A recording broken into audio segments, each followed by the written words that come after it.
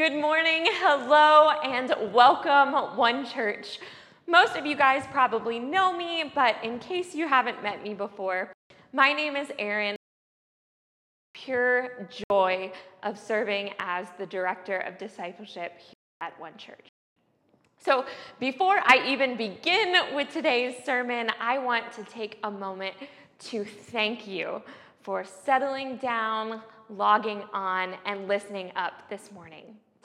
As we continue on in a season of pandemic and protests, I want to praise God for the choice that you make to prioritize this church with your virtual presence. And I pray that you trust me when I tell you that the comments in the chat box, your texts, even your likes on Facebook make this new and mundane season feel a little bit more like home and a little bit more like family. And these small, sometimes seemingly insignificant practices of logging on or sending that message so that we know you're here is honestly a really difficult discipleship practice. So give yourself a pat on the back, way to go. Would you join me and let's pray together this morning? Holy Spirit, we hold for this family the expectant hope that you meet us here and wherever we are. In the diversity of race and of culture and of thought and of experience represented in this service, guide us to your uniting truth. As we wrestle with the prayer of prayers and what that all means for our city and our church and our individual lives, through this sermon, make that truth collide with our authenticity to produce in us your reckless love. Amen. So we have spent weeks together learning all about prayer. And then more specifically, over the past month, we have been learning about this prayer of prayers, the Lord's Prayer. And we already know that Jesus teaches his disciples this prayer not only to give them words to say, but to provide them with a justice orientation or a direction for everyday living. Last week, Kat shared with us her perspective on forgiveness. Forgiveness is a practice of justice which liberates and recalibrates unequal power.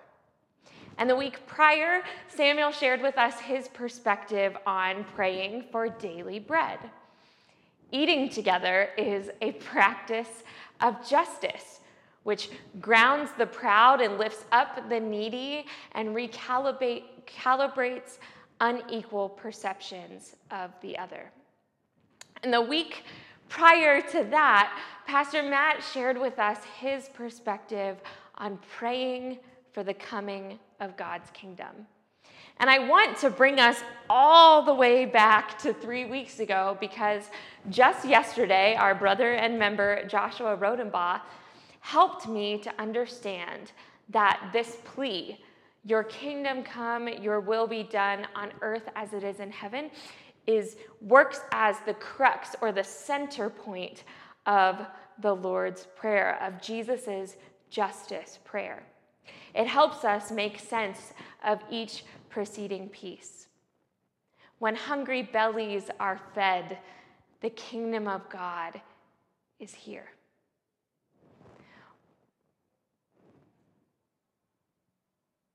When reparations are made and that hurt is set free through forgiveness, the kingdom of God is here.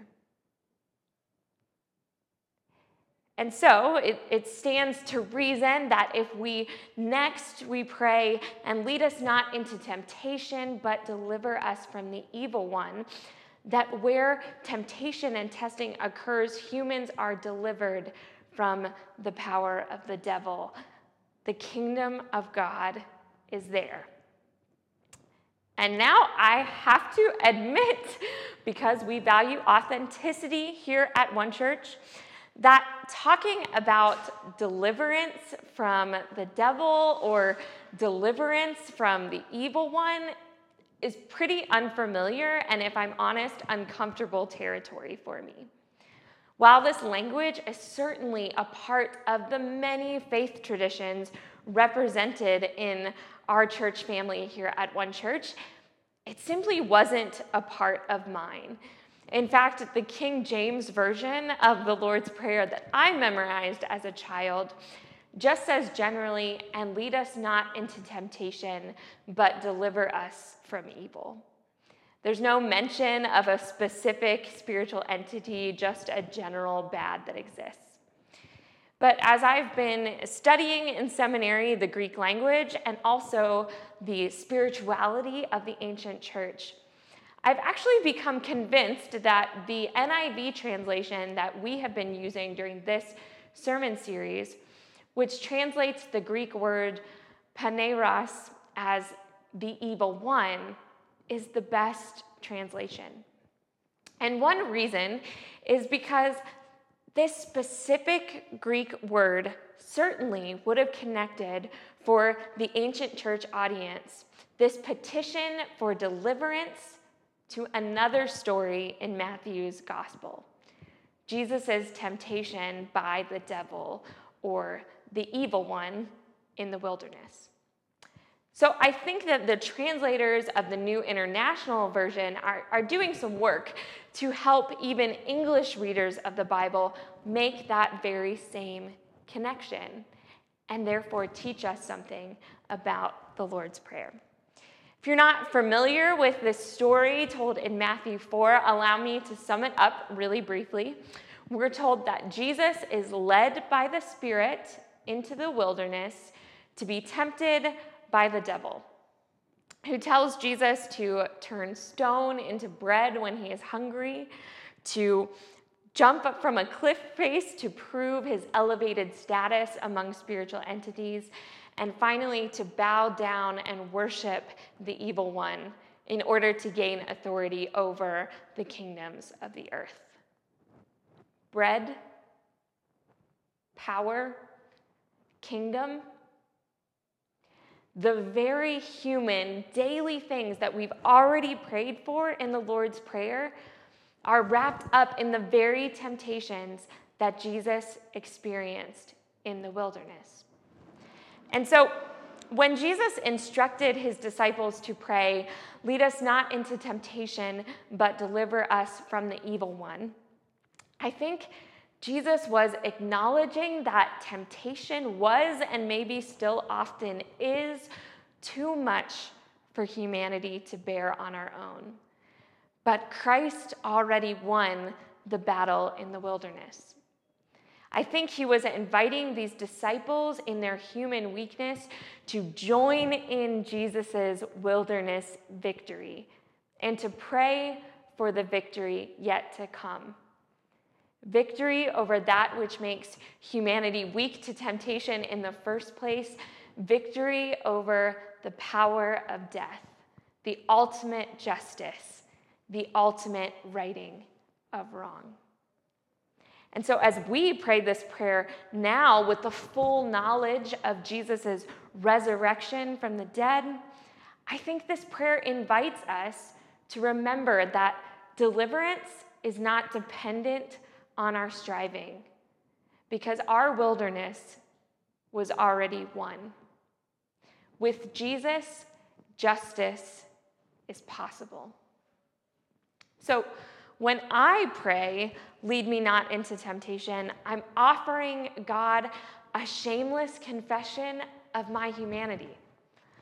All too often, I participate in systems of death and destruction and evil, sometimes by my own choice, sometimes by my ignorance, and sometimes by force.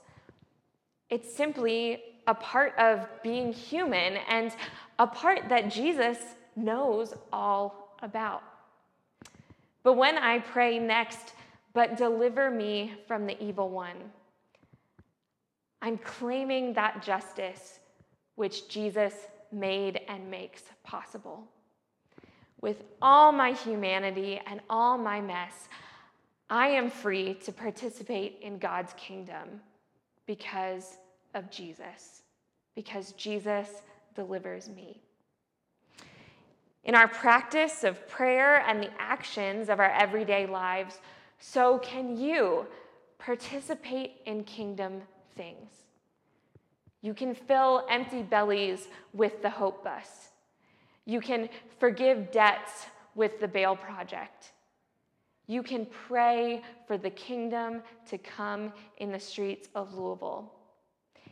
And you can do all of this with your humanity attached, because it's not being done in your name anyway. And we'll get to that a little bit more next week. The systems of this world and the patterns of your personality may lead you into temptation, and you might even mess up. Say the wrong thing, do the wrong thing, hurt somebody you meant to or didn't mean to hurt. Your imperfection doesn't exclude you from this justice orientation, this prayerful life. It actually roots you in it. So I wouldn't be the director of discipleship if I didn't end our sermon today with a little bit of practice of this orientation. So I hope that you'll join me in a short spiritual exercise. And kiddos, this is something you all can do with the grown-ups because we've done similar practices in our videos before.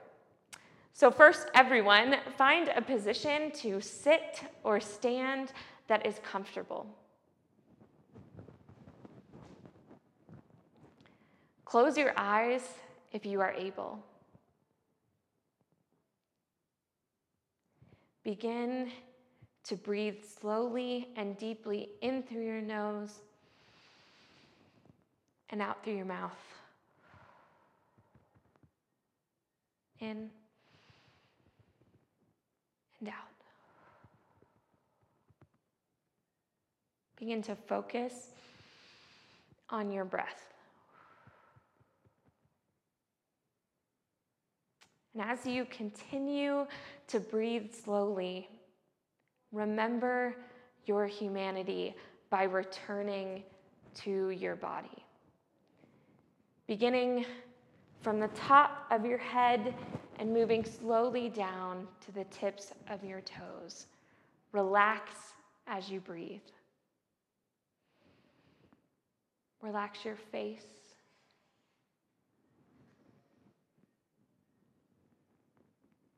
Relax your neck.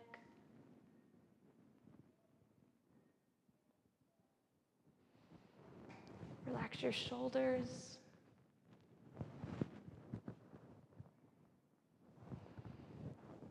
Relax your arms and your fingers.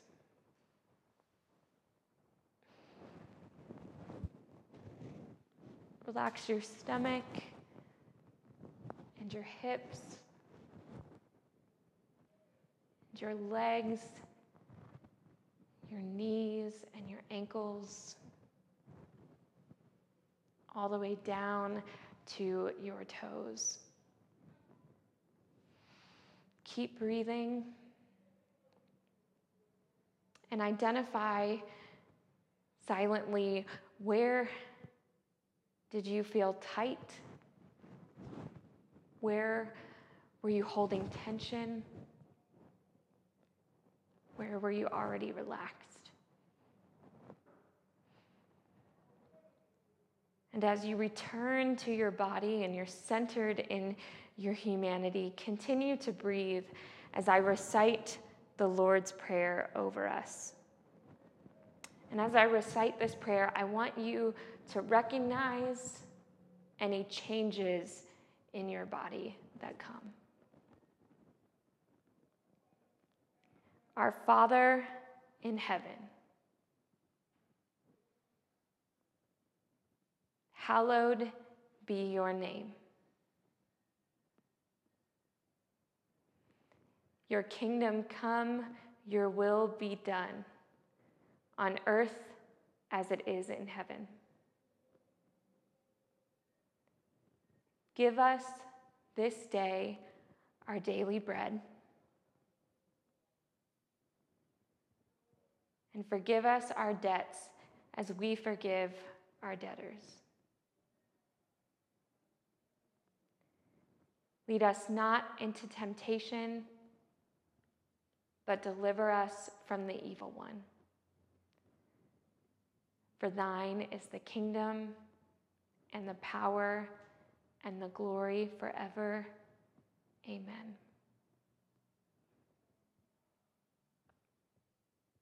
When did you experience relaxation during that prayer? Were there words that felt calming or peaceful? Take a moment and praise the Holy Spirit for her presence there.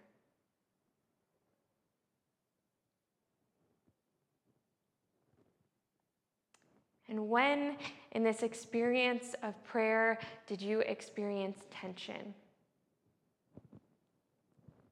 Recognize this human temptation against Jesus' justice and praise Jesus for his deliverance in even these areas. Open your eyes. So with those you've gathered to worship with or by writing in the chat, talk about where did you experience tension or even temptation during the prayer to disengage?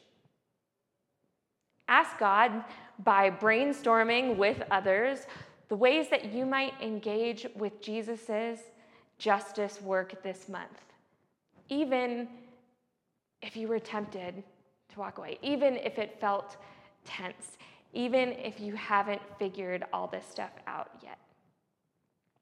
If you'd like to talk to someone about your prayer practice or just about the justice of Jesus in general, we encourage you to hit that prayer button below, and one of our prayer counselors would love to meet you and get you connected to our prayer team. And if you're ready and looking for ways to be a part of Jesus' justice during pandemic, but you're not really sure where to start, please reach out to me at Erin, E-R-I-N, at becomingone, that's O-N-E, .church. And I would be happy to get you connected to one of our small groups or our partner ministries.